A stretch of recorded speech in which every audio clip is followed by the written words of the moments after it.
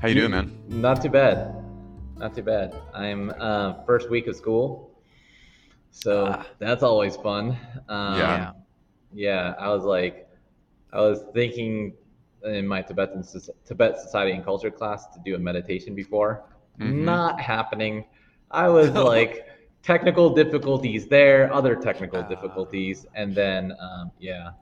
So I don't know. We'll see. Expect the unexpected. I think that's the motto of 2020 and 2021. Both were mhm. both metal years, right? Yep. Um, I mean, the 1900s was like two metal years ago, the 60-year cycle, Mm-hmm. right? Oh yeah. And that was like the Boxer Rebellion. So and the 60s, like 1960s, the other 60-year cycle, and that's Yep. like I mean, that's tumultuous everywhere. Cultural Revolution, Vietnam War, all that stuff, yada yada yada. So, Good point. everyone, and like what was significant about last year in Chinese numerology or Vietnamese, whatever, numerology is 2020, so that's four. So, a lot of astrologers knew that people get to be a dying. You know what I mean? Yeah. And Mm, especially the year of the metal too. Sure. So, mm. and it's the beginning of the whole cycle with rat, right? So it's Mm-hmm. like, 12-year cycle. So, and then rat and ox are always joined together. So that's like metal and metal. Yeah, we're not over it yet. Mm. Clearly. But, Makes new sense. beginnings from this, new beginnings from, Yeah. disaster, right? Yeah. I mean, it generally how it seems to work on this planet, at least, that it often Yeah. takes something pretty cataclysmic for whatever's going to happen next to happen. Yeah, and I think Karl Marx said it best first as tragedy, then as farce, right? Like, Mm-hmm. so Mm, this is like mm. totally what's like embodied, where it becomes this farcical thing that, people are supposed to, I don't know, understand epidemiology, but now everyone's a scholar with Google, right? So, Right. Sure. yeah. Exactly. Sure. I mean, I have an afternoon. I can take in an incredibly complex field of inquiry and then speak coherently based on the research I've done in the afternoon. Yeah, Right. totally. Yeah. Yeah, I mean, like I got in some shit with one of uh, a yoga person, a yoga scholar, because they're like, "Where do you get your information?" And I'm like, "I get it from the Lancet," and they're like, "Exactly my point."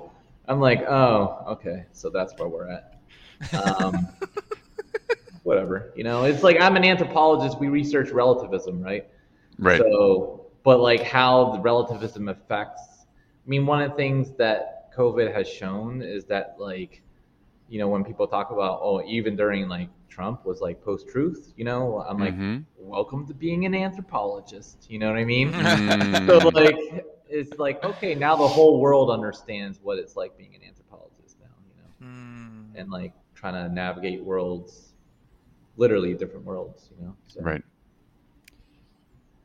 Yeah, That's interesting. I'm thinking about both the fact that if you have been trained as an anthropologist, it's unsurprising and you have a certain skill set, hopefully, that you've been cultivating and developing Yeah. through that training. And I think it's super challenging for so many folks because they're like in the deep end of this pool without really a toolkit, Yeah. to like, there's no fins, there's no mask, there's no snorkel, but there's the expectation that you're gonna like hang out in the deeps and keep observing, Yeah. but you're like, you got to keep coming up for air as soon as you've got a lock on something, and then you like lose the thread Well, to yeah, I maybe mean, beat a metaphor to death. yeah. And Taryn, you went to Naropa, so like, like, I think what helped me was like Nagarjuna's like tetralemma, right? Hmm. Chatakuchi, right? Like, it is, but it's not. It's neither is and not, and it's both is and not, Hmm. but it's like neither both not, is and not, right? So Yeah, like, totally. and I think segueing that into Chinese medicine, it's like that's kind of where my stance is, especially when people ask, like, does it work, right? Mm. So yeah, it works, but I also seen it not work So then Sure. it's like the third positioning is that, yeah, it both works and it doesn't work. And then the fourth is that like it neither works nor it neither doesn't work because it's like Mm-hmm. based on the false premise of what works is at that time, at that moment, right? Mm-hmm. So like conceptual reality wise, like what works mean is very loaded, right? If you're Sure. looking at it that way, but at the same time it illuminates like your own fallacies, And I think that's one of the big differences in some of the practitioners I talk to, especially like the old white boomer dudes, Mm-hmm. like they're so certain what reality is. They're so Mm-hmm. certain what truth is. Mm-hmm. And, I don't know, maybe I come from some pomo shit, but like, I'm just like, I'm like, okay, like I'm always scared about capital T truth. I don't really like, for me, I don't really believe in a capital T truth, Mm-hmm. because that entails some kind of universalism. But Sure. these homies are like, yeah, like going as bold as say like I've never made a mistake in acupuncture, and I'm like, yo, then how are you gonna learn? And then it's yeah, I mean some of the people that I interviewed for the ethnography were like hardcore snake oil salesmen and like had Mm. followers. And Mm. I don't mean just like one or two followers. I mean had thousands of followers in the process. Um, so yeah, but I mean, no discipline is immune to the cult of personality, right? yeah, and I think that's the problem is disciplines too. You know what I mean? Mm-hmm. It's like one thing I kind of enjoy about like rock healing crystal people and like Reiki practitioners, even Qigong practitioners, or whatever. I'm not bashing on them, but within my frame of epistemology, ontological arrangement, it's just like I lean more towards nihilism, and I'm like, well, I think Slavoj Žižek said it best that only an atheist can believe. I like take it to the next level, and I say only like a nihilist can believe because once you Mm. don't believe in anything, then everything's like fair game. Mm-hmm. Mm-hmm. So, I like to see how these kind of practices are manifested and what it means to people. Mm-hmm. I don't really care about whether if it's true or not.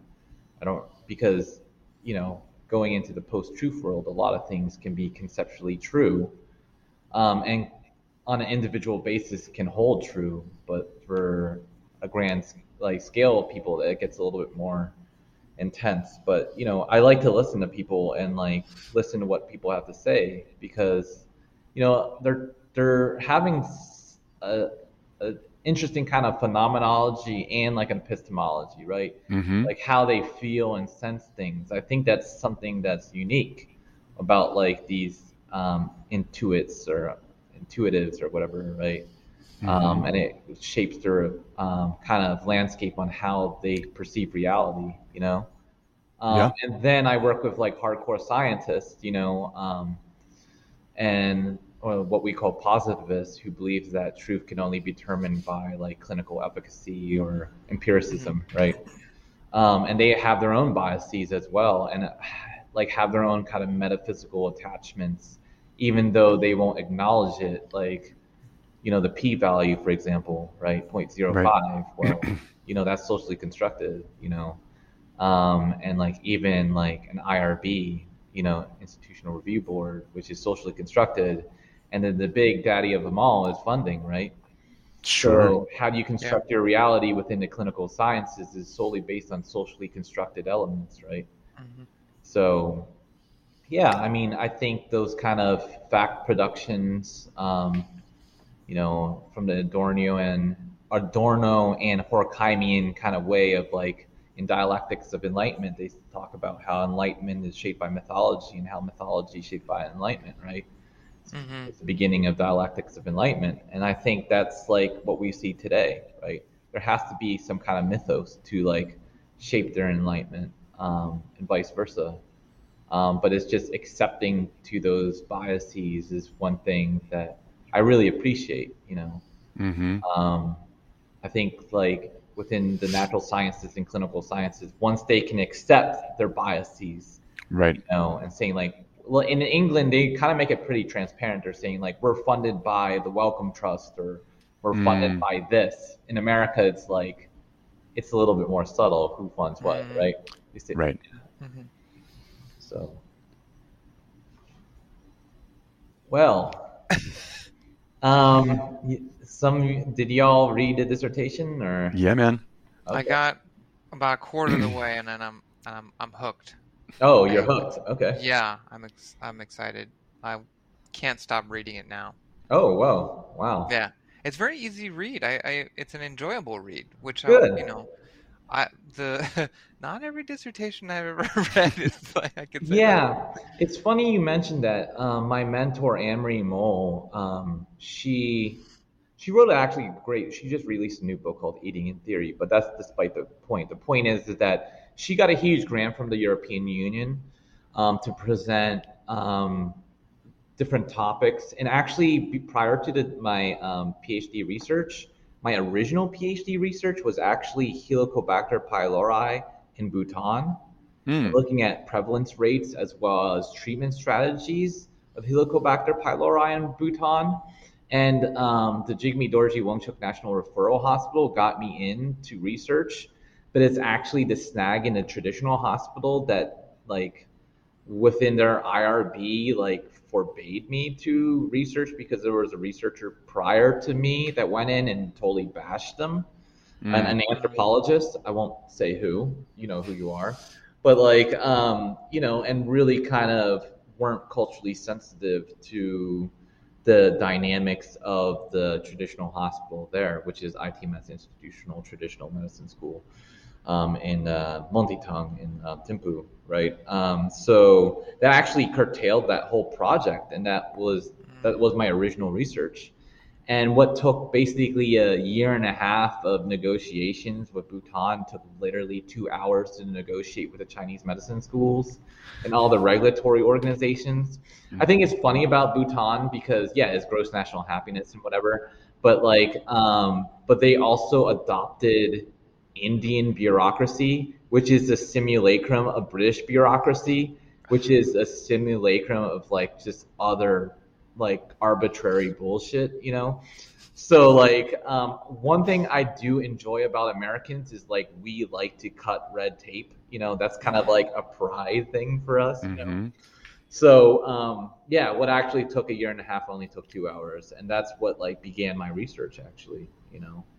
Um, but yeah, so going through that, it was really interesting because the initial research was actually looking at the dynamics of the schools, knowledge production, and everything like that. And what I actually uncovered was this like mechanism of power that was built on a house of cards.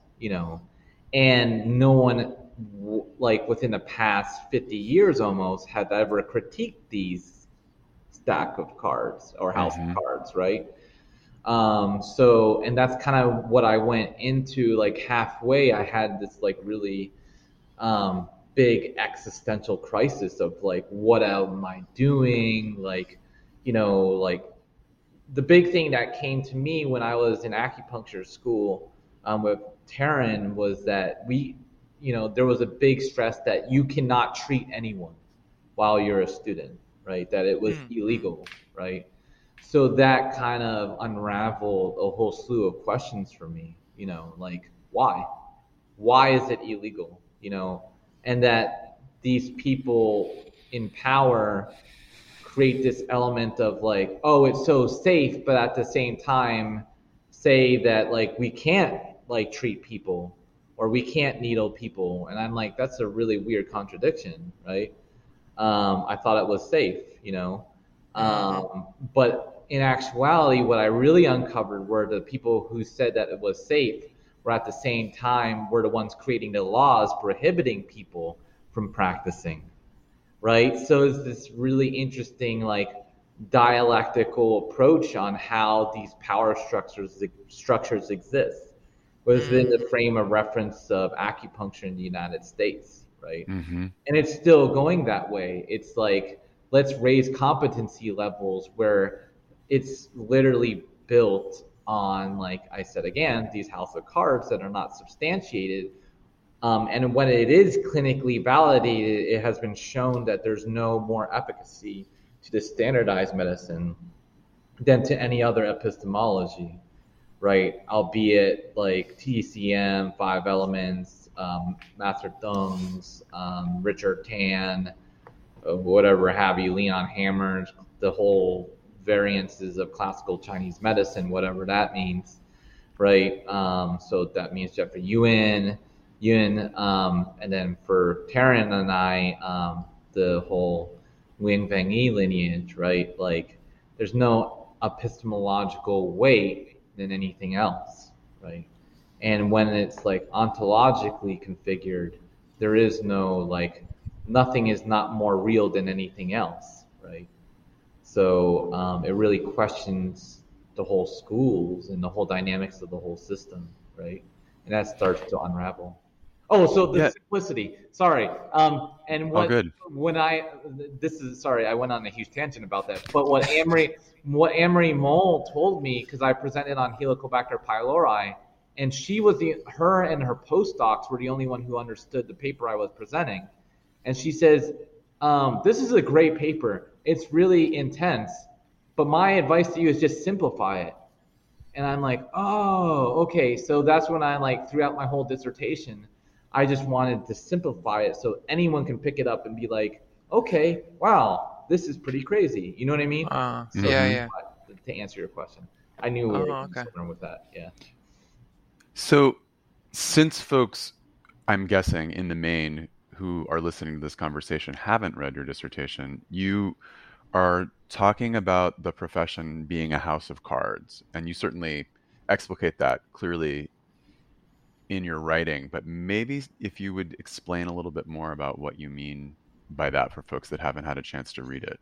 Yeah, so the big thing that I was trying to research is what is the standardized medical practice of acupuncture, Oriental medicine, Chinese medicine, whatever the hell you want to call it, teams. I don't know. Like all that stuff is just like you're explaining something that really you're trying to give all these floating signifiers, so like words that don't really have an actual tangible thing to something that's like what I call, actually in my monograph, I call it as a blob, right? So for Lucas, do you have any children? Tara and I, we both have children, right? And we're used to this thing called slime, right? People even, like kids even hustle this in their school, and they make slime and they sell it and shit like that. But like, what the slime does? Well, slime attaches. Like, if you drop it on the floor, it adheres to everything that it touches, right? You can't really get it out, and it becomes a part of the slime, right? So I equate that to the medicine, right? Because like within the context, and I call it the medicine very loosely and broadly because it encompasses acupuncture needles, but it also encompasses cupping, it encompasses gua sha, it encompasses herbs, etc., etc. It adheres to other cultures and like medical cultures that it attaches to, right? But the standardized practice of it is basically getting the slime and hardening it, right? Like putting it to oven where it's like solidified, and it solidifies to the mold that it's in too, right? So it's really hard to add more things, but it also, when you try to take things out, it completely crumbles, right? So in that is the like profession, right? When you professionalize something, you're now creating a mold to it. And you're creating a mold where it's really inflexible and it's no longer permeable to any other kind of containers, right? So, but when it comes to medicine, it's blob, it's messy, it's like it, in academia we would call it blob ontology or something sexy like that, right? But like the way that the medicine works is that it attaches, it adheres to all these different disparate practices, but when it became professionalized, and that was my whole point, was to show the genealogy of professionalization in the United States, from the UCLA cohort to the Nevada,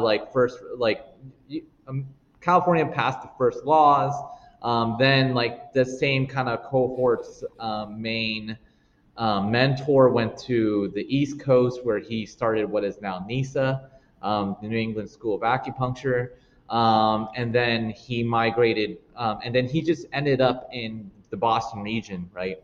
But and then you had like other people, such as like the people who created TAI, Traditional Acupuncture Institute, which became Thai Sifia, now it's MUIH. I mean, it's not as connected, but the founders are connected.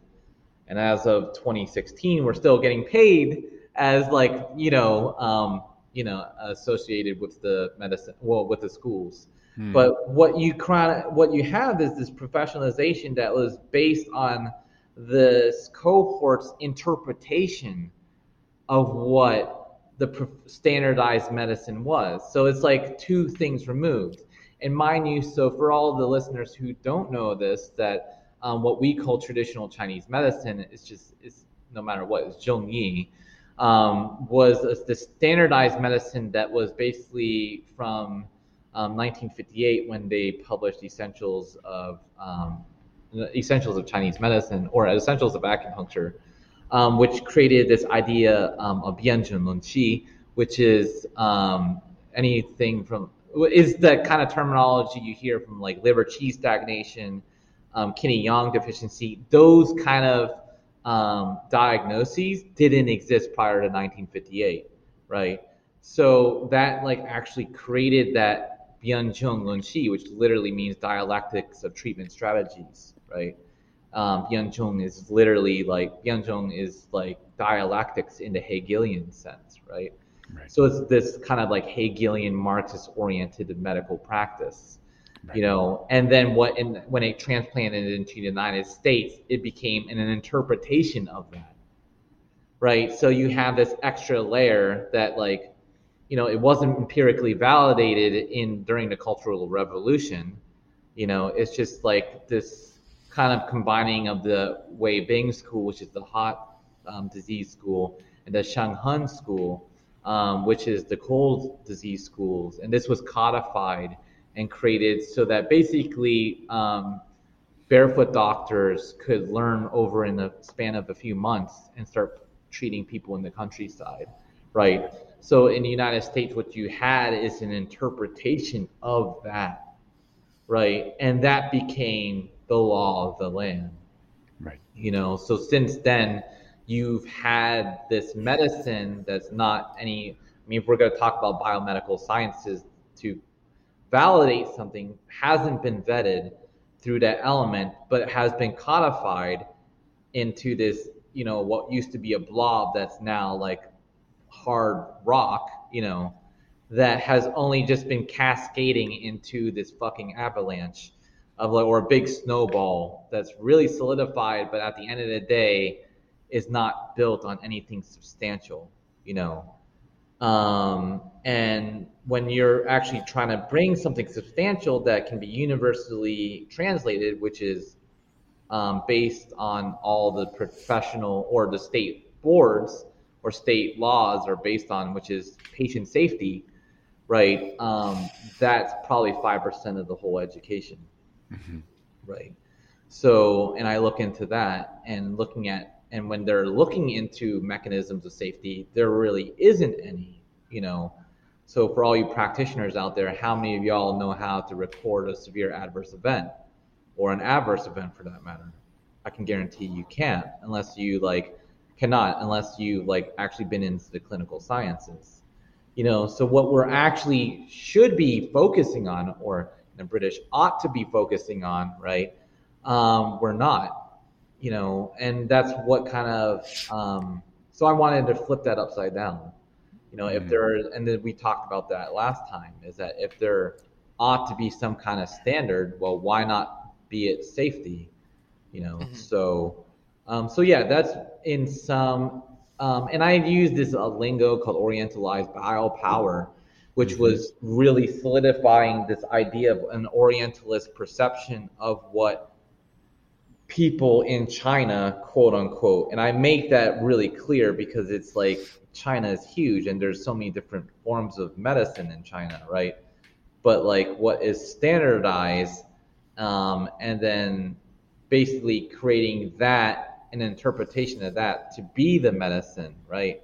And not only to be the medicine, but like you latch on the practice of Orientalism onto that, right? So this like perceptual view, but it's actually a practice, like when people are like, uh, whether it's down to how they dress in those Mandarin collared like Tai Chi Chuan clothing, to like saying that like, oh, I'm an adopted son of this Chinese family, so there's this white saviorism, right? To like what is personified by Qi, or like their interpretations of these Chinese characters, so that Orientalist practice becomes into law, right? Because that's how they actually saw the medicine, right? Is that this removed thing, and that becomes this thing where the law determines what is legitimate and illegitimate forms of acupuncture. You get what I'm saying? So like when you add that to the equation, literally the state of California and all the other states are determining what is like the legitimate and illegitimate forms of anything from qi to like shen to like jing, which is to me is like this really teeter-tottering between religion and medicine already, and that they're codifying it, saying, well, this is how our medicine is. When in actuality, there's in the humanities, you really critique these ideas, and look at the historical context, and determine that it's not just a historical thing, that there's always been this discursive process to it, but now it's into law, so yeah. So I think one of the things as I'm listening to you talk about this that I'm wondering, there's a couple. Let's see. So part of the dynamic that I hear you speaking to seems to me to be pretty much unavoidable in any human endeavor, right? Mm-hmm. Because we're always going to be in some way having a perceptual frame that we can either choose to acknowledge the context of or not. If many people aren't even aware that that's something they could acknowledge, right? But, so we have this way that we're gapping whatever the emergent practice is from the way that we're going to talk about it, and then the way that we're going to structure systems to curate, collate, regulate it. So part of what I wonder about with regards to that dynamic is, would you say that what's happening and what has happened in American Chinese medicine is substantively different than that kind of phenomenological process that seems to be underlying pretty much every human endeavor? I mean, and I'm not saying it's necessarily good, bad, or indifferent, right? I'm just observing that it seems to me like these dynamics are at play in a really broad space, so to speak. Yeah, this is perfect. This goes into what I was about to elaborate on, is that I'm really kind of juggling this idea of miscommunication, and I think that there's how things are processed and how things operate is always some degree of miscommunication, right, or mistranslation, right? In science technology studies, we talk about the process of translation and what that means, not just like from different languages, but like the whole operatives of languages in itself, having like what Jacques Derrida called like difference, right? And it's saying that there's always this gap in like, he was more talking about hermeneutics, but like in the process of textual understandings. But I argue also that miscommunication is how we function and how we create these like elements of antagonism, as you can see from our wars that we have now failed, right? I guess there's no failure or whatever winning, but like, I think this element of miscommunication is really unique, because it's actually like how we actually find great things as well, so there's something to be said about that dynamic. And phenomenologically, within the speculative realist camps like Levi Bryant, and Ian Bogost and even Graham Harman. Graham Harman talks about withdrawal, right? Like, so things, literally things are always ontologically withdrawn, right? We don't really actually understand their reality. Ian Bogost calls this alien phenomenology. He wrote a book called Alien Phenomenology, or What It's Like to Be a Thing, right?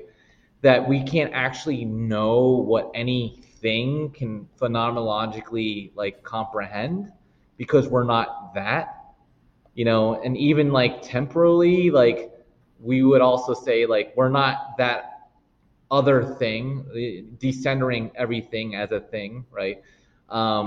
That like I will never understand Terran phenomenologically because also the realm of temporality that like the whole idea of impermanence, Mm-hmm. that Terran will phenomenologically understand or even forget new things. So like Landlack at that time at like 10 o'clock 10:09 on September 2nd, I might, once I get to that point, he's already, changed.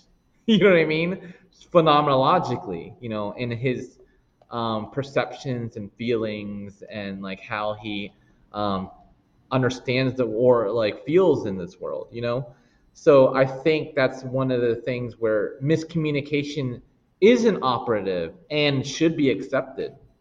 Mm-hmm. I'm not a transcendentalist at all. I believe in infinitude, right? Quentin Meilisu wrote this really great book called After Finitude, where he talks about, this mind-to-mind correlate that we have epistemologically is really limiting. But that's the point, is that we should accept our limits, right?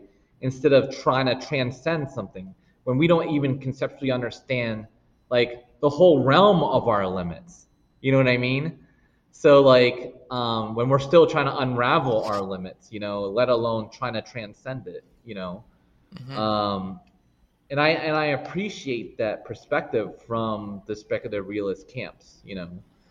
And I think that when it comes to Chinese medicine, that there are so many, that there is a huge level of finitude to it that we can't just lock it into one thing, and that's why it's like nearly impossible, or it's really kind of it's a disservice to Chinese medicine, acupuncture, whatever you want to call it, to professionalize it, right?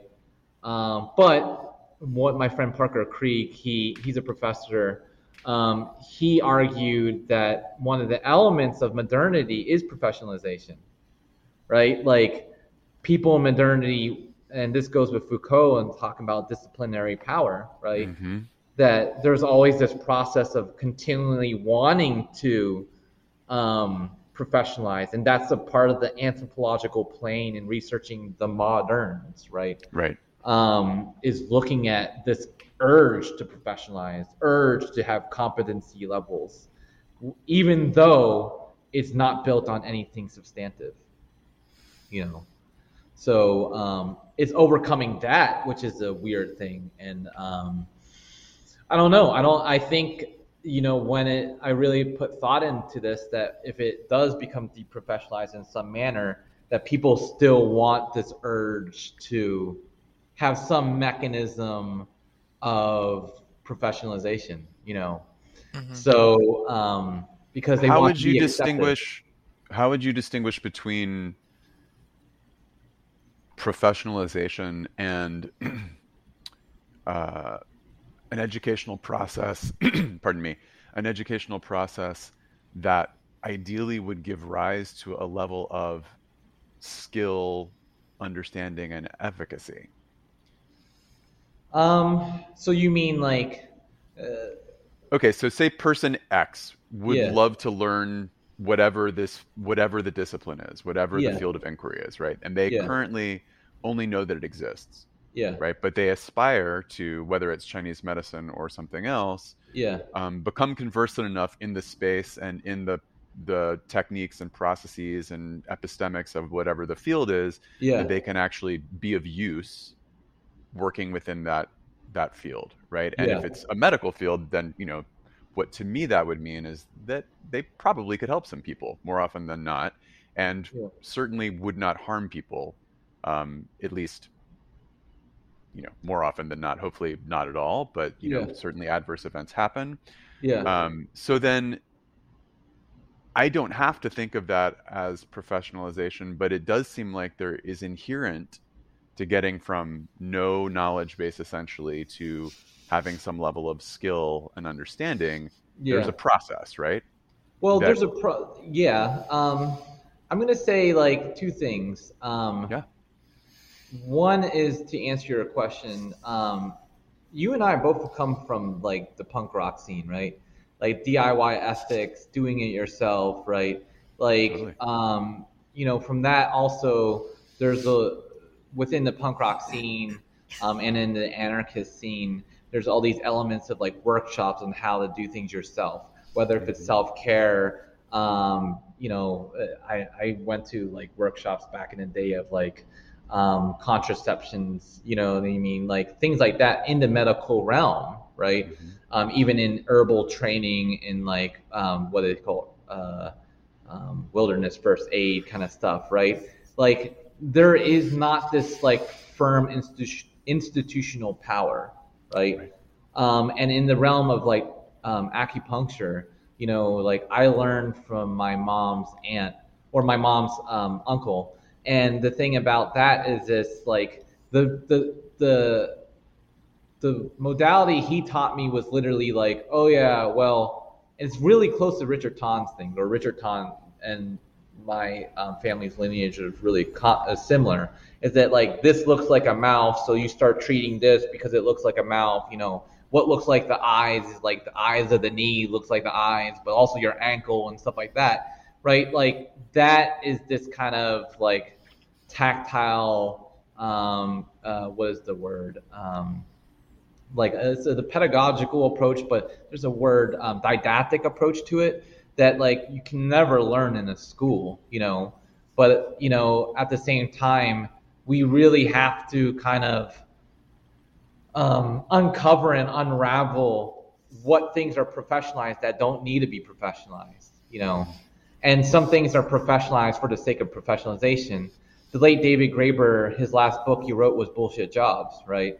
Is that we're into this process of um, hyper professionalizing and specializations to the point where a lot of these we never questioned, well, is this job actually necessary, you know Mm-hmm. and I think they don't have that self inquiry, right?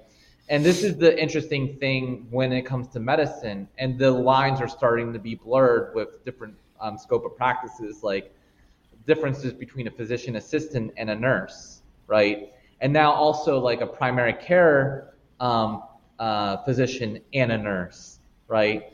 And then it's like within the realm of the PCP, an osteopath versus like an MD, right? A DO versus an MD. So when it comes, I mean, there's all these elements of professionalization that demarcates these things. But when in practice, you're like, well, there's like this really always this blurred line in it. And that, what differentiates a good nurse from a nurse that like is not so good is actually training from like in the field. That's how you Mm-hmm. learn. And with that being said, same with any kind of profession. Mm-hmm. Or medicine. Is you learn from mistakes. You learn from like success too. And this is like an element that I want to talk about later. Is that I think failure is good, and we should accept failure. And Mm-hmm. that, like, for me personally, um, a lot of my ways of practicing and doings come from failure, not from success. I have a whole chapter in my monograph called Imperfect Decaying Bodies. We can talk about that later. But anyways, that's hopefully what answers your question, Taryn. Maybe, possibly. Yeah, I mean, I think it starts to gesture towards it.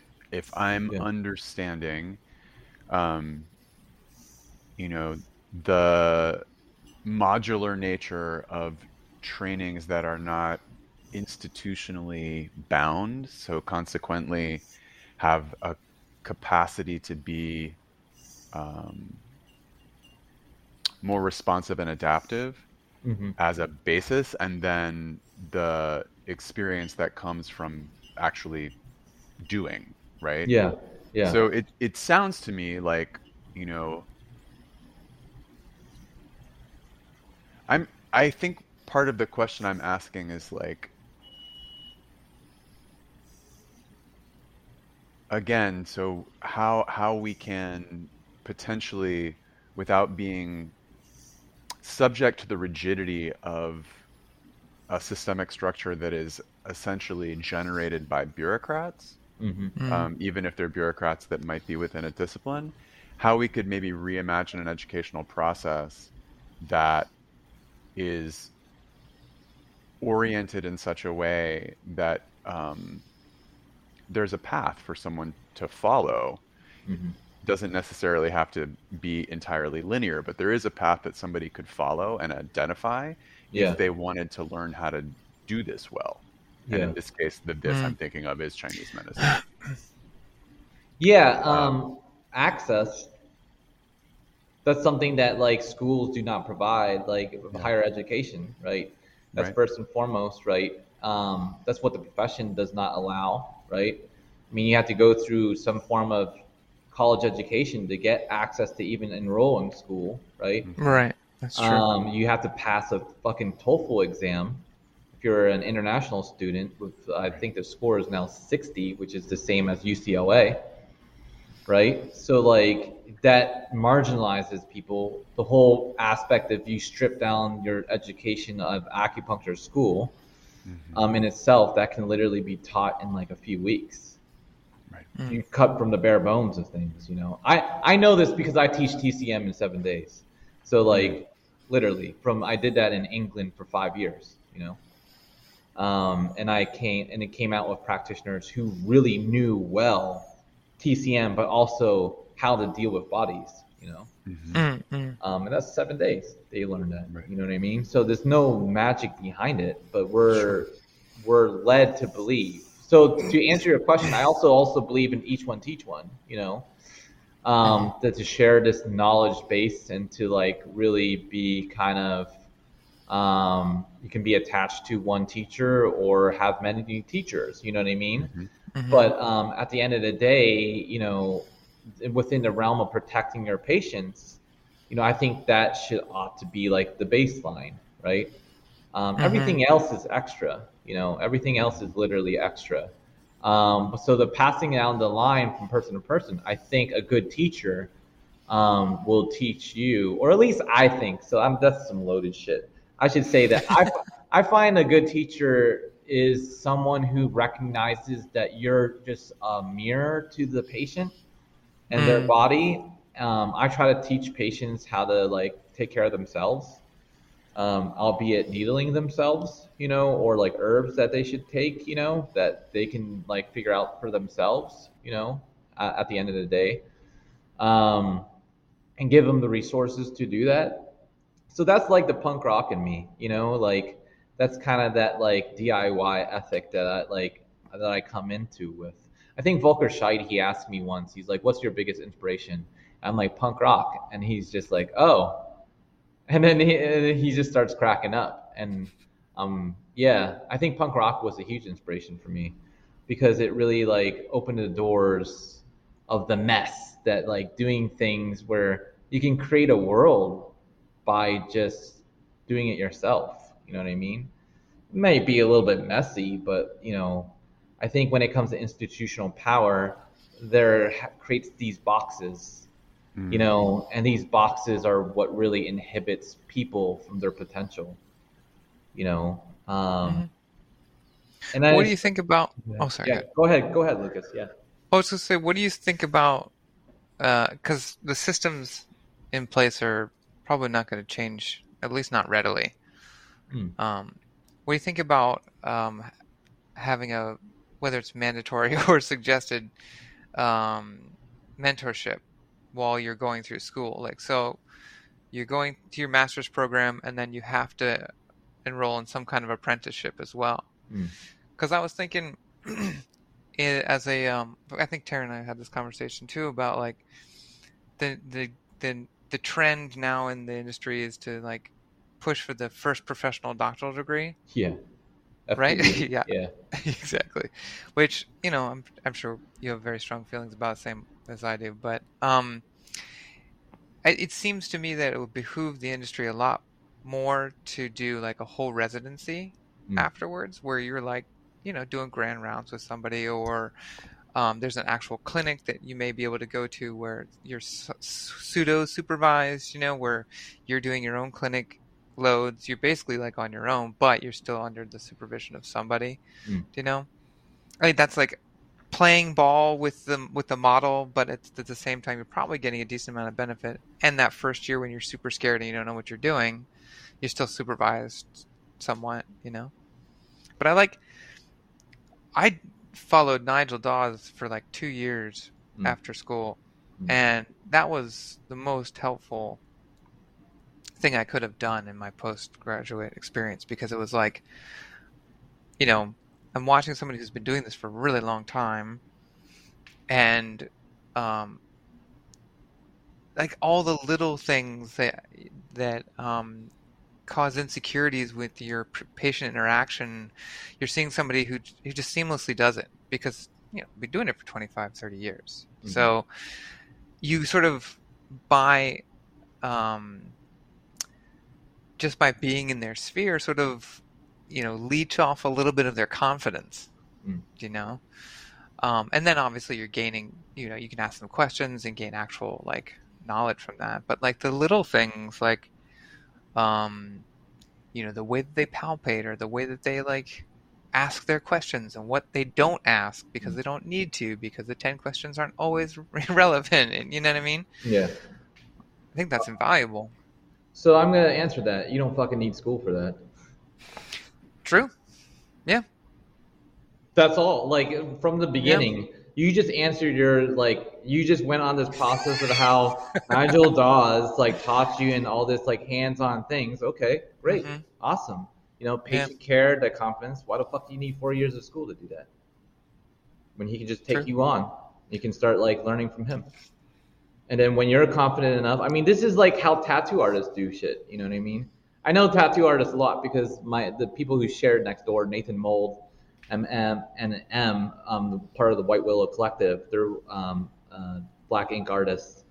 It's all apprentice model stuff, and there's no and Pennsylvania is kind of wild west when it comes to tattoos too. There's not this like a strict like kind of educational process that are required for most. I think it's even on a city basis, like the realms of like training. But yeah, I think you kind of answered your own question. You don't even need a fucking school for that.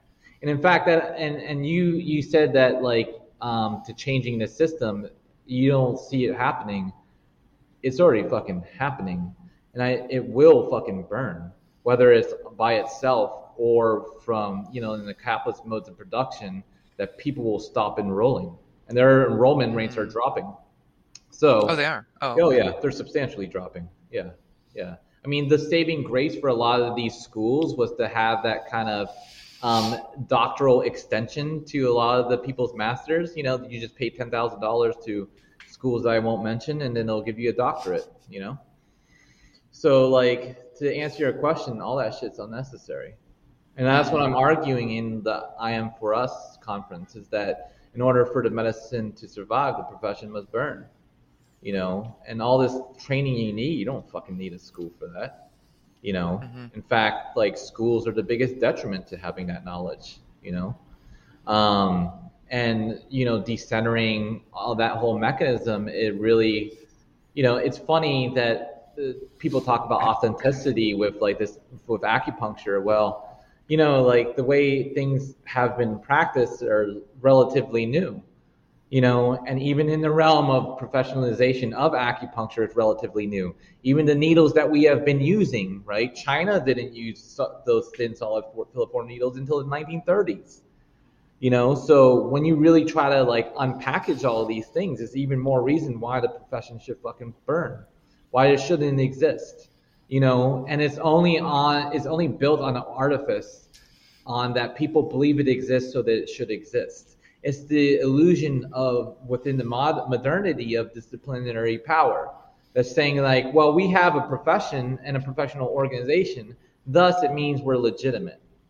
Mm-hmm. So it's based on a false premise, you know? Do you think that if in the post-apocalypse of the acupuncture institution, Yeah. that like it would sort of reinforce Orientalism again? That sort of Absolutely. mystique? Yeah. Well, reinforce it or not, it already exists, you know? It's like, Yeah, yeah. but But like the it's a multitude of Orientalisms, you know? mhm, I mean, that's a process. But like the question is that even within the context of self-Orientalism, I'm guilty of it when I first started, mm, you know? Like I find it kind of funny because I can actually play the race card and like it's like one of the few professions where I can play the race card and it works, you know, in my favor. You know what I mean? I hate to say it, but at the same time, I'm treated like a fucking sacred pariah. You know, I'm sacred on one side, but you can't fucking touch me because, you know, he's otherness, right? mm, And that's the like thing about it is I open that up in my monograph is that like we're treated like sacred pariah, you know? And we're not human. We are sacred, you know, and we can't be touched either. You know, we're homo sacer in that degree, right? From the Giorgio Agamben context, like we're outside of the context of like sovereign power in a lot of ways too. You know, not in the elements of like judicial law. Well, that was historically how Chinese were treated until 1943, but you know, that's the ongoing kind of undulation of things. Is Orientalism escapable? No, but there's also more avenues of awareness. You know, mhm, there's more avenues of like bringing knowledge to these different kinds of ways of practicings and doings. You know what I mean?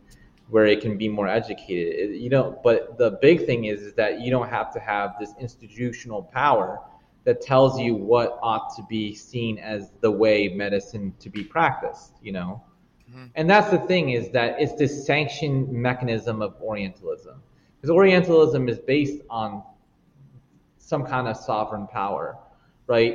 The Edward Said opens up Orientalism with identifying the Dutch East Indian Company, right? And then it became the British East Indian Company. And that's what expanded the Orientalist project of colonialism. You know, I don't believe that you can fully decolonize things because we live in, look around you, a colonial world, you know, colonialisms. But that's also not to say that we can't critique other realms of colonialism with like the context of like the People's Republic of China, hegemonic Han mhm. imperialist project as well, colonialist project as well. And that's one of the things I find that professionalization kind of stokes that fire of like this Han hegemony, right?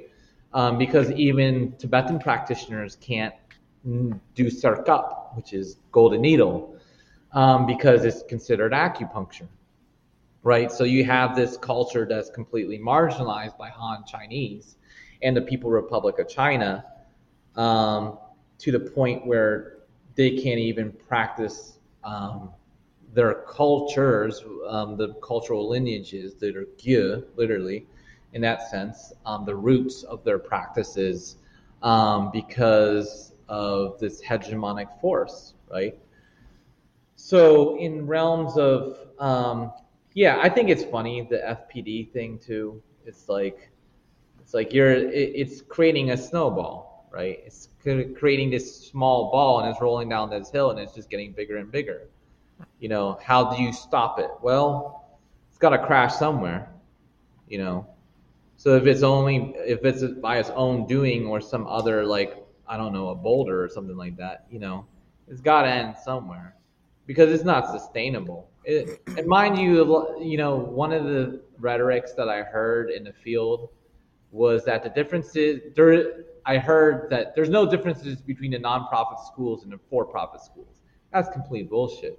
If anyone knows about a nonprofit, the money goes back to the organization.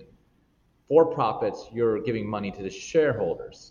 I mean, that doesn't take a genius to figure that out. But this rhetoric kept on appearing, and I say, what what keeps on stoking on this. But there's specific actors who push that like party line too. And that's the other mechanism of it. It's centralized. There's specific agents and actors who like determine the outcome and the determination of the profession. When you decenter that and decouple that, then there's many different avenues to go. And to be honest with you, the dialogues that we have and the rich dialogues that you hear with, you had Ed Neal talking about this kind of like hermeneutic approach to Chinese medicine. Well, okay, that's great, but that's primarily relegated to the humanities, and to some degree to social sciences. So we're in a profession where it's determined on what's most authentic is actually relegated to something that would be argued within the humanities, But we're in this kind of tension between, we're trying to be a medical field, a medical profession, but most of the things that are quote unquote authentic or classical or have this authority, whether it's classical or canonical medicine, I've heard that, right? It's like it's pushed on this epistemology of something that would be argued within the humanities through sinologists and Chinese studies, right? Paul Unshold, who translated the Ling Shu and the Su Wen, the Neijing, right, one of the first who translated it in its entirety, he's not a practitioner. He's a historian.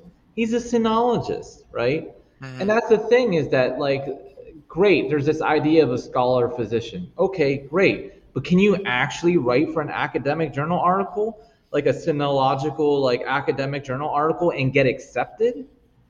And actually read commentaries of what people had to say about the Ling Shu? Not just the Ling Shu itself, but the commentaries. You might learn stuff from it. You know what I mean? That's totally out of the equation. So even the action of the doings of textual analysis, of hermeneutics, is not even like done in the orthodox way, which is fine, But, you can't really call yourself a scholar unless you're like actually accepted within the scholarly fields of that element. You know what I mean? Mm-hmm. So it seems that like the profession and people in the profession are like pulled in many different directions, but they don't fit fully within like the suitable competencies of what is expected, especially within the clinical sciences. You have these first professional doctorates saying, we're going to get you enrolled so that you can be clinically equipped. Well, who's going to hire you, right? And especially with your credentials, like unless you have like some rare acceptance, which was the University of Washington accepted some of the doctorates in acupuncture schools, right? That's so rare to get into the clinical sciences. Whether what your thoughts on that is neither here nor there, but the point is that the level of training that are been taught at these doctoral programs are inadequate for even a master's level program, in the clinical sciences.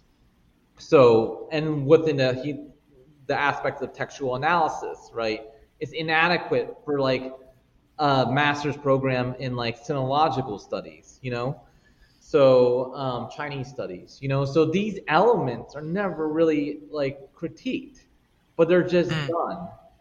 And I think that there needs to be a self-analysis of reflexivity, if you will, of the profession.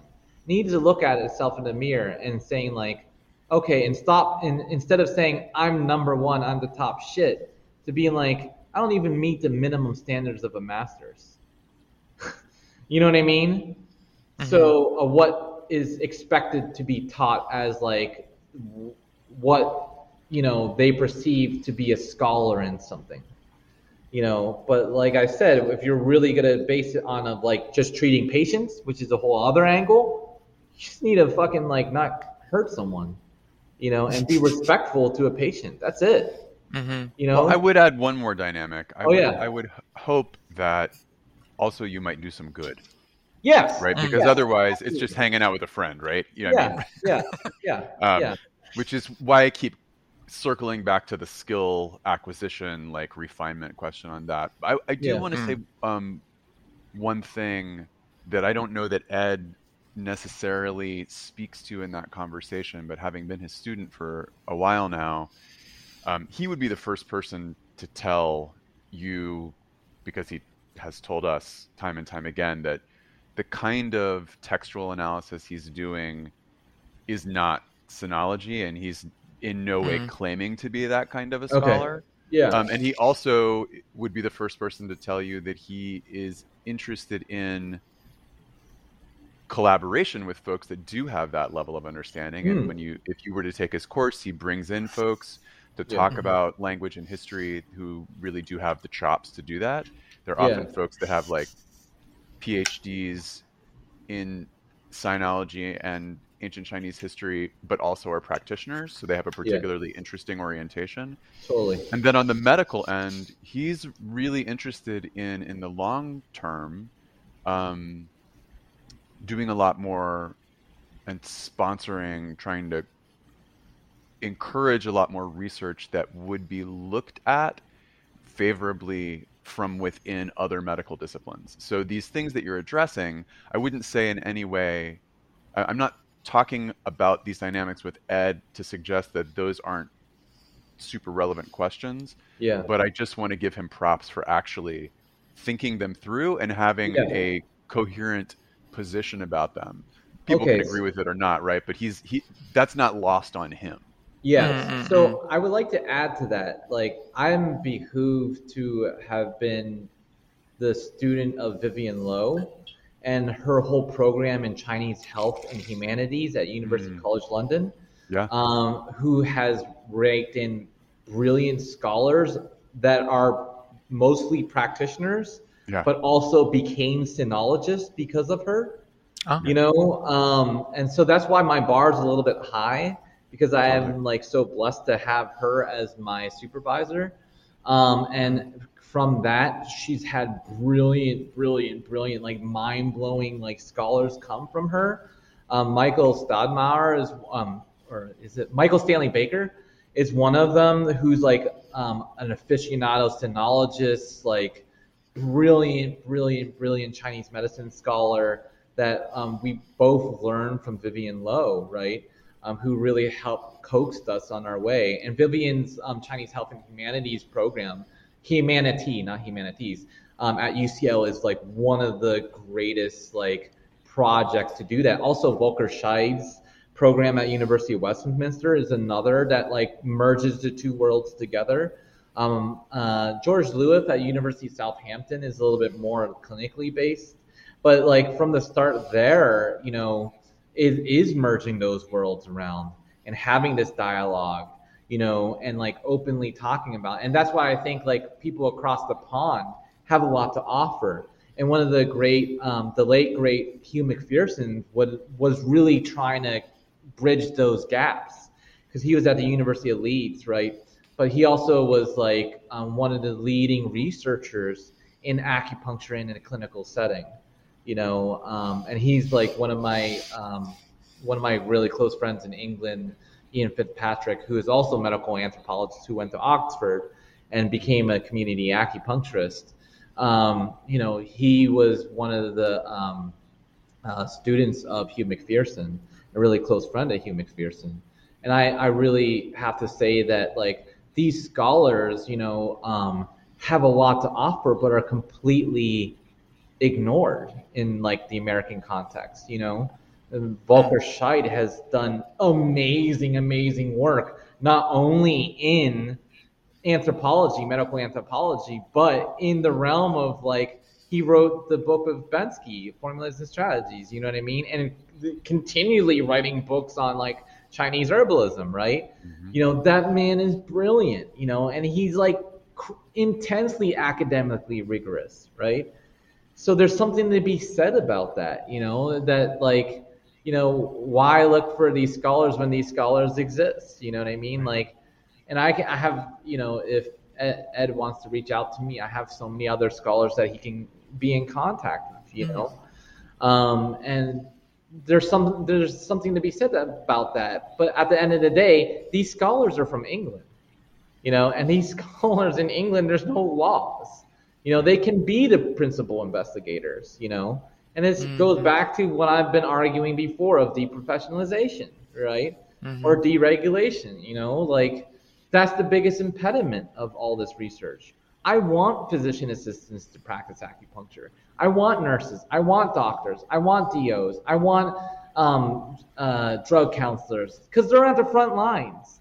What was really upsetting to me the last time I was on the Book of Faces is that like there's these acupuncturists that have been hustling these workshops for thousands of dollars saying that we have treatments and cures for addiction dependency, right? For substance dependency.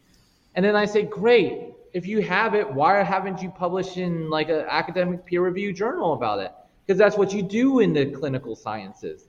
They say no, and then they just like ad hominemly attack me.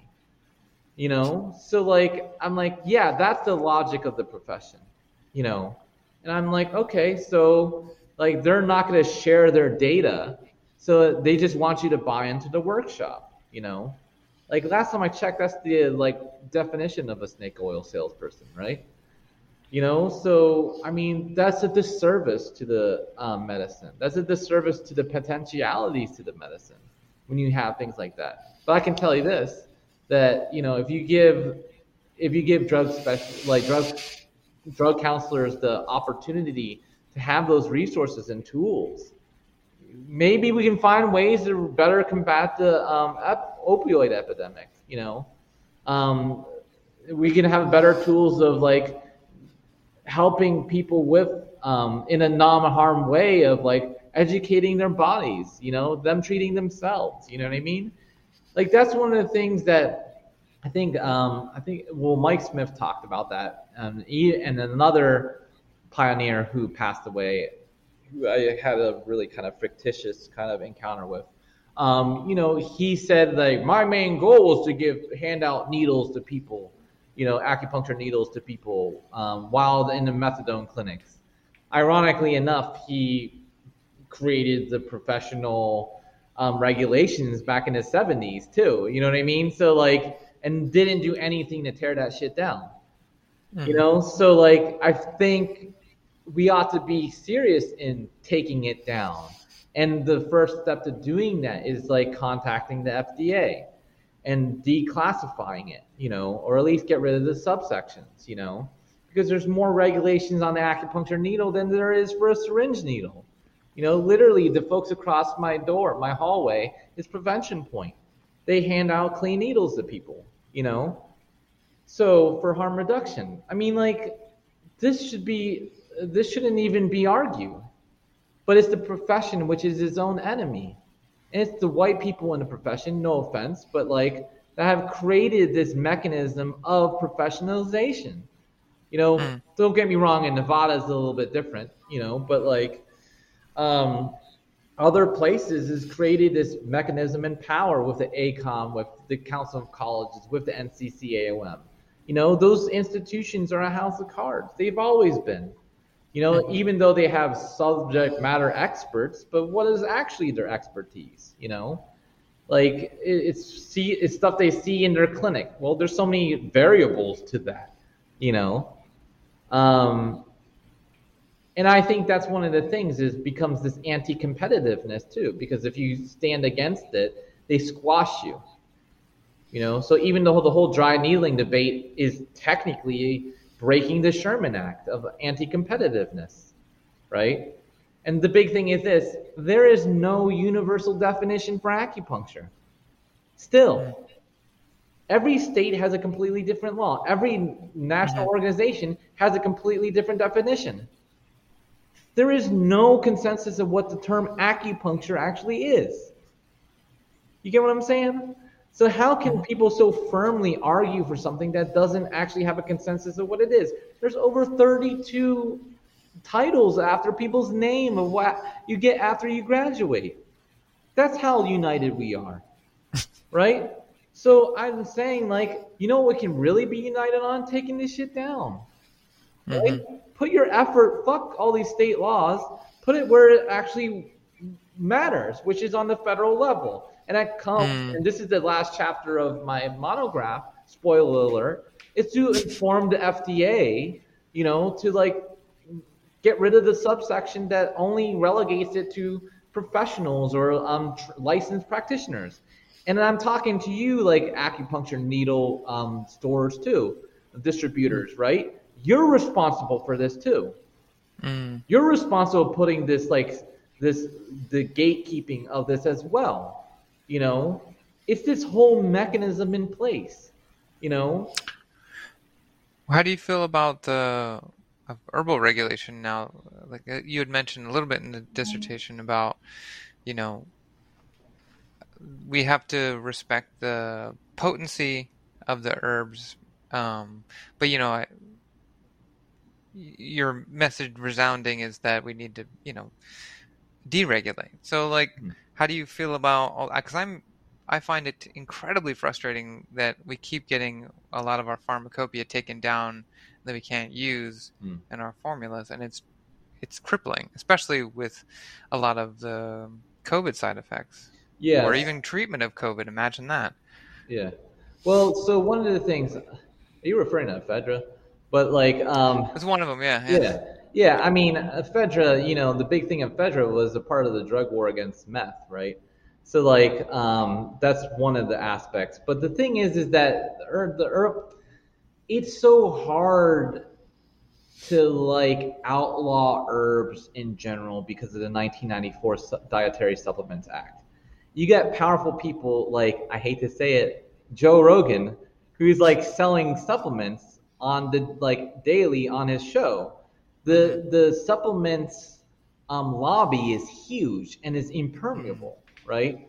It's 100 times, 100,000 times more easy to take down the acupuncture profession than to actually like, put more, I guess, safeguards into supplements and herbs. A lot of that's self-regulatory. Because of the Dietary Supplements Act, when it comes to regulations of herbs, unless it has potential risk to the general public, all I can really say is that ginseng still exists. It's an endangered species. Especially American ginseng. So like, there's no real safeguards on that. Especially a lot of the other endangered species when it comes to Chinese herbal formulas, Chinese herbalism, right? Like, there's no real, there's safeguards into that to a degree of no importing those in, right? But, I think completely creating regulations on that is not possible, I think. So, go ahead. I was going to say, is everybody just punking out then? Because as far as I can read, it says that kind of the annoying opposite, which is that it has not been proven safe, basically. Yeah. So one of the things, like in terms of ephedra or mahuang. So That's Yeah. what sidebar though, Yeah. if you are a registered herbalist Mm-hmm. and you register with CAMLO, Mm-hmm. you can get formulas that have mawang in them. They will. But I've will be- looked and they don't. I haven't been able to get them recently. They just sent an email out this morning that said, Oh, "Hey, they did? it's Oh. fall. Don't you need your mawang?" They won't sell you Really? the single herb, but if Okay. you, as an herbalist, right? And there is some registration process where they want to vet this, that, and the other thing, a whole other conversation. But nonetheless, they are absolutely offering to people that, are licensed appropriately the opportunity to use formulas that have mawang in them because, as they say, and as y'all know, like, what's the best substitute for mawang? Mawang, right? Right. It does what it does, but they're not going to sell you. They won't sell it to you by itself. And let me ask you this: like, has there been any implementation or enforcement of burning mahuang if you grew it yourself too? You get what I'm saying? It's a weed and it grows naturally around That's here, right. so I don't understand why we're Yeah. all having a big hubbub. You get what I'm anyway. saying? So there's no massive burnings about it, like in the news or anything like that. Right. You get what I'm saying? Right. So it's not a class 3. I don't know if it's a class 2, but it's not a class 3 controlled substance. That's Mhm. what I'm trying to argue. You know, Mhm. and there's other things like fucking Mad Honey. You know what I mean? Like that's not a class 3 thing, not yet. But like those are things that are auspices by the state, and what they determine is like, a health that may pose a potential health risk. Mhm. So that's a very political dynamic and a very particular case to case basis, rather than just saying all dietary supplements. Because if that was true, Walmart and Walgreens would be in a huge shit because they found out a lot of their garlic, even their garlic supplements, didn't really have garlic in it. You know what I mean? Like, Really? yeah, yeah. There's a huge investigation like pre-COVID about this. So, but the dietary supplements lobby is really strong, and I don't think there's going to be any threat to that besides self-imposed. So there's something to be said about that. But in Europe, it's heavily regulated. You know, Mm. yeah. Hmm. Um, but yeah, that's one of the things that like I find interesting. I think even I wrote in my dissertation about like when they were passing the 1994 Dietary Supplements Act, you had the biggest superstar, Mel Gibson, having a commercial. You can find it on YouTube, where the SWAT team invades his mansion and he's like, "It's only vitamin C, guys." So I think what the FDA is trying to protect is false claims. Now that's another issue, though. False claims is like a fucking serious thing. You can't say that this is treating COVID or even Right. COVID related things. That's fucking dangerous to say that shit. So yeah. Um, Right. yeah. Yeah, I get the slippery slope there. Um, I even listened to some online lecture about that. I forget the gentleman's name right now, but he was very specific about that. He's like, listen, just just don't say you treat any of that stuff because Yeah. I mean the reality is we're not treating it. Yeah. We're not treating the virus. We're not treating Yeah. we're treating the pattern anyway. So Yeah. Yeah. Yeah. Yeah. I mean, Taryn, what are I don't know, Taryn, you said you read last time we talked 40% of the dissertation. I finished it. I had Oh, you read finished it. Okay. 40% when I messaged you, but yeah, no, I read all of it. I think for me, one of the most powerful things about it was really getting a sense of the history, Mm, both in terms of how Chinese medicine, and I'm going to use that term really broadly at the moment, um, came to this country, mm, right? And the challenges that the folks who were the original practitioners had in just trying to make a living and help people. yeah. I mean, not that that was surprising, but I certainly didn't have the resolution in my hmm understanding of like what that looked like and who some of those hmm players were and how that then gave rise to, you know, the profession that I'm a practitioner within today. So Yeah. that kind of rooted contextual and historical explication was like super powerful for me to be able to come into relationship with. And it's kind of shocking to me that that's not part. And I know you said your dissertation is now in two schools, but it's shocking to me that in what is ostensibly a lineage based discipline, at least to some degree, that this is not really part of the conversation, at least that I've ever experienced. And, granted, there's people that are much more um, scholastically and academically inclined than I am. Mm, But, I've been in this game for a minute yeah. and I've certainly worked with a lot of different folks. It's the first time that I've come across this particular way of talking about the history. hmm Yeah. And so there's that rooted piece, and then the kind of systemic piece of really understanding more about the dynamics of what gave rise to licensure and legalization and who those players are, less about their biographies and more about the kinds of ways that they were situated within certain kinds of contexts of power and privilege. Also, not a shock, right? But not anything that I've ever had the opportunity to see laid out. Yeah. So I didn't ever take any time. For me, it was like I went to graduate school.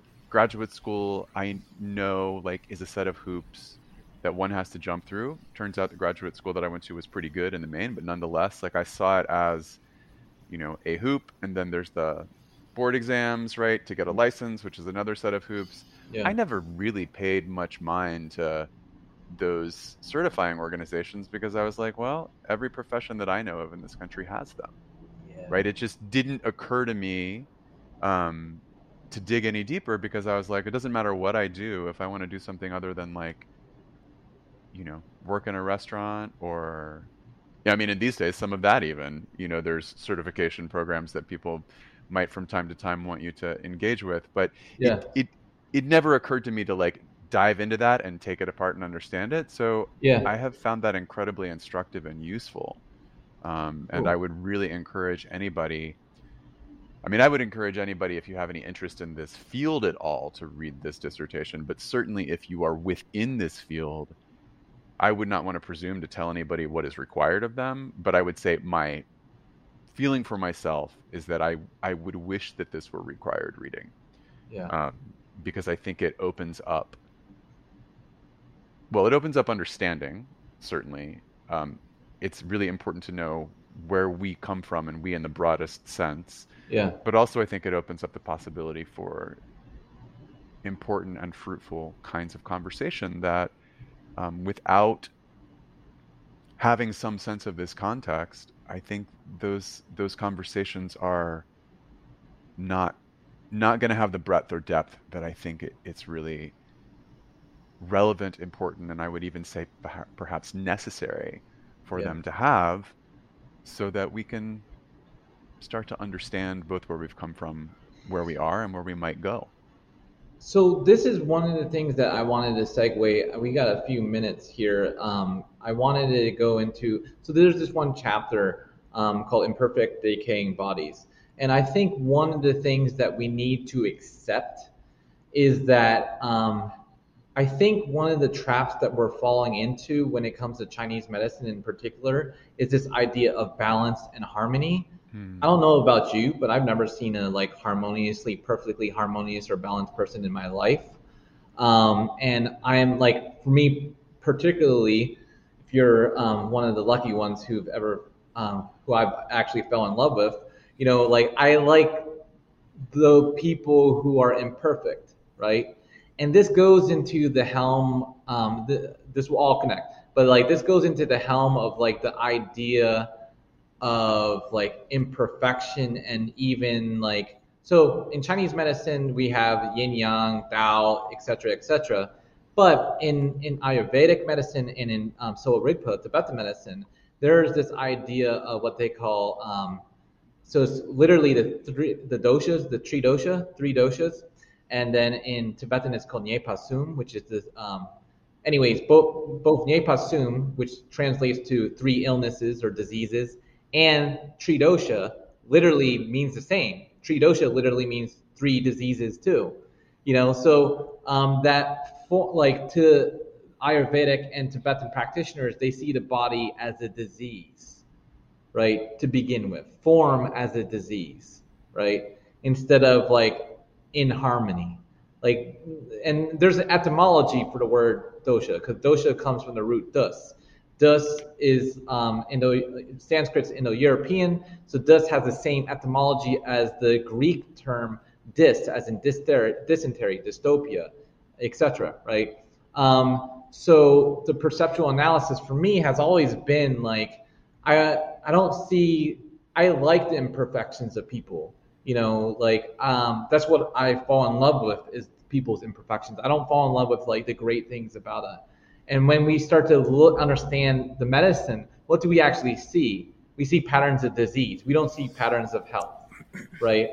But with that being said, my whole analysis of the profession, you can call it pessimism, you can call it nihilism, I don't really care. But the perceptual framework is that the profession is an imperfect, decaying body, right?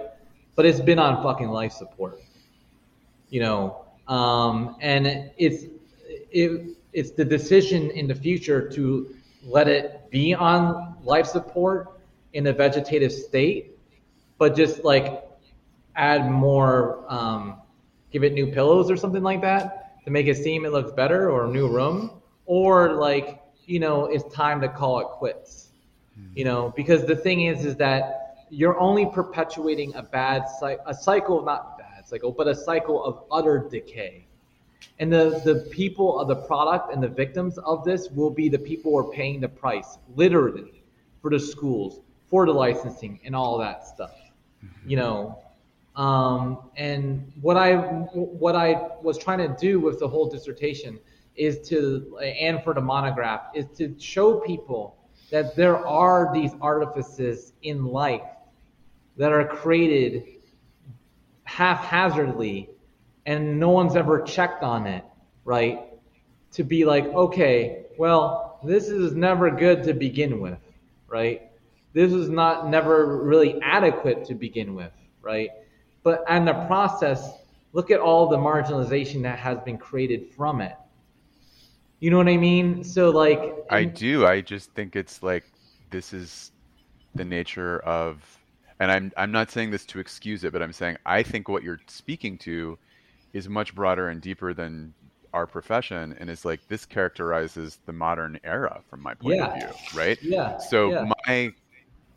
my question, right, which is, I don't think has an answer, though of course both of you please answer it at your will and leisure, but I mean, I think that what we're touching into are these really large kind of like civilization level questions about what are the nature of systems, that are inherently unsustainable, and what do we do or not do in relationship to next steps, right? Like, I'm not trying to get into a solutionist sort of mindset, but I think that, yeah, I mean, I'm about to repeat myself, but I'm just saying, I feel like we're talking about something that is so much bigger than the profession, and I think it's totally on point. Yeah. That I just want to acknowledge what is like, the fucking black hole, elephant, blue whale in the room, Yeah. right? Which is that like all of these dynamics are at play everywhere. They are the water that we're swimming in at this moment. Yeah. And yeah. And so in response to that, one answer might be actually I got this from a Crass album, Best Before 1984, but like it was actually, they quoted Lao Tzu in the Tao Te Ching. They translated it a little bit differently. I kind of like their translation. My favorite Tao Te Ching is Ursula Le Guin's translation. But the thing is that they said it was the one about leaders, that the actual leader by the Tao is that who is leaderless or doesn't show that there's a presence of being a leader. Right. And I think that the trajectory that ought to be, if we're going to go into the realm of Taoist practices, right, is that you don't even know that there's these mechanisms, not knowing that the mechanism is in place, but there's no overt semblance of governance. Right. You know what I mean? That people are just doing things, I'm not some fucking anarcho-capitalist or libertarian bullshit. I believe that there should be safeguards in protecting patients, right?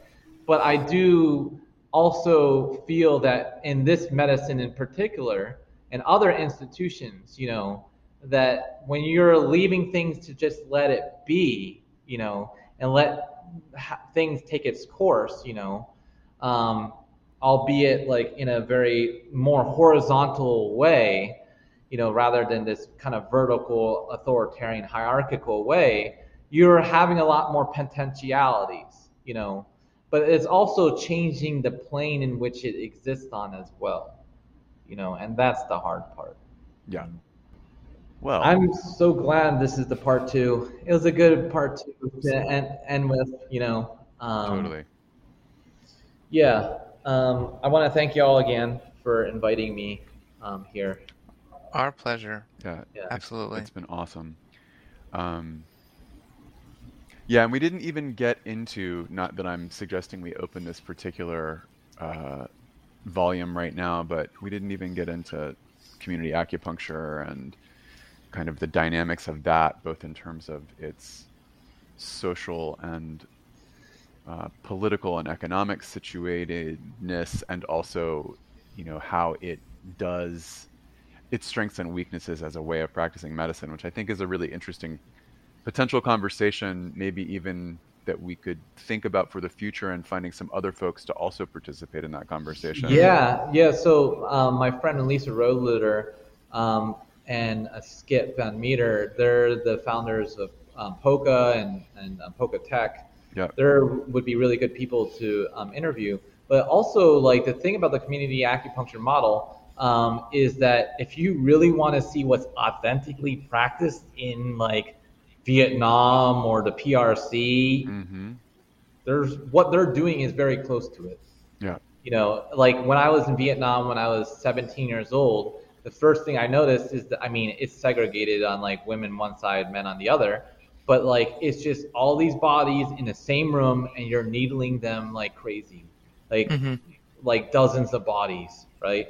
Yeah. All in the Mhm. same room, sharing the same space, Yep. and that, like, that's where I got my training, and that's why I thought like community acupuncture was really suitable for the authentic kind of feel of what acupuncture that I learned from was. Right. Yeah. Well, we will put a pin Let's that pin that. particular thread, but I Cool. think that's something interesting to think about for the future. So, Yeah, Tyler, Cool. thanks, man. Thank you all It's very been much. such a total pleasure. Thanks, Tyler. I really Yeah. appreciate it. cool. All right, y'all have a good one. Be safe out there. You too, All right, man. you too. All right, take care.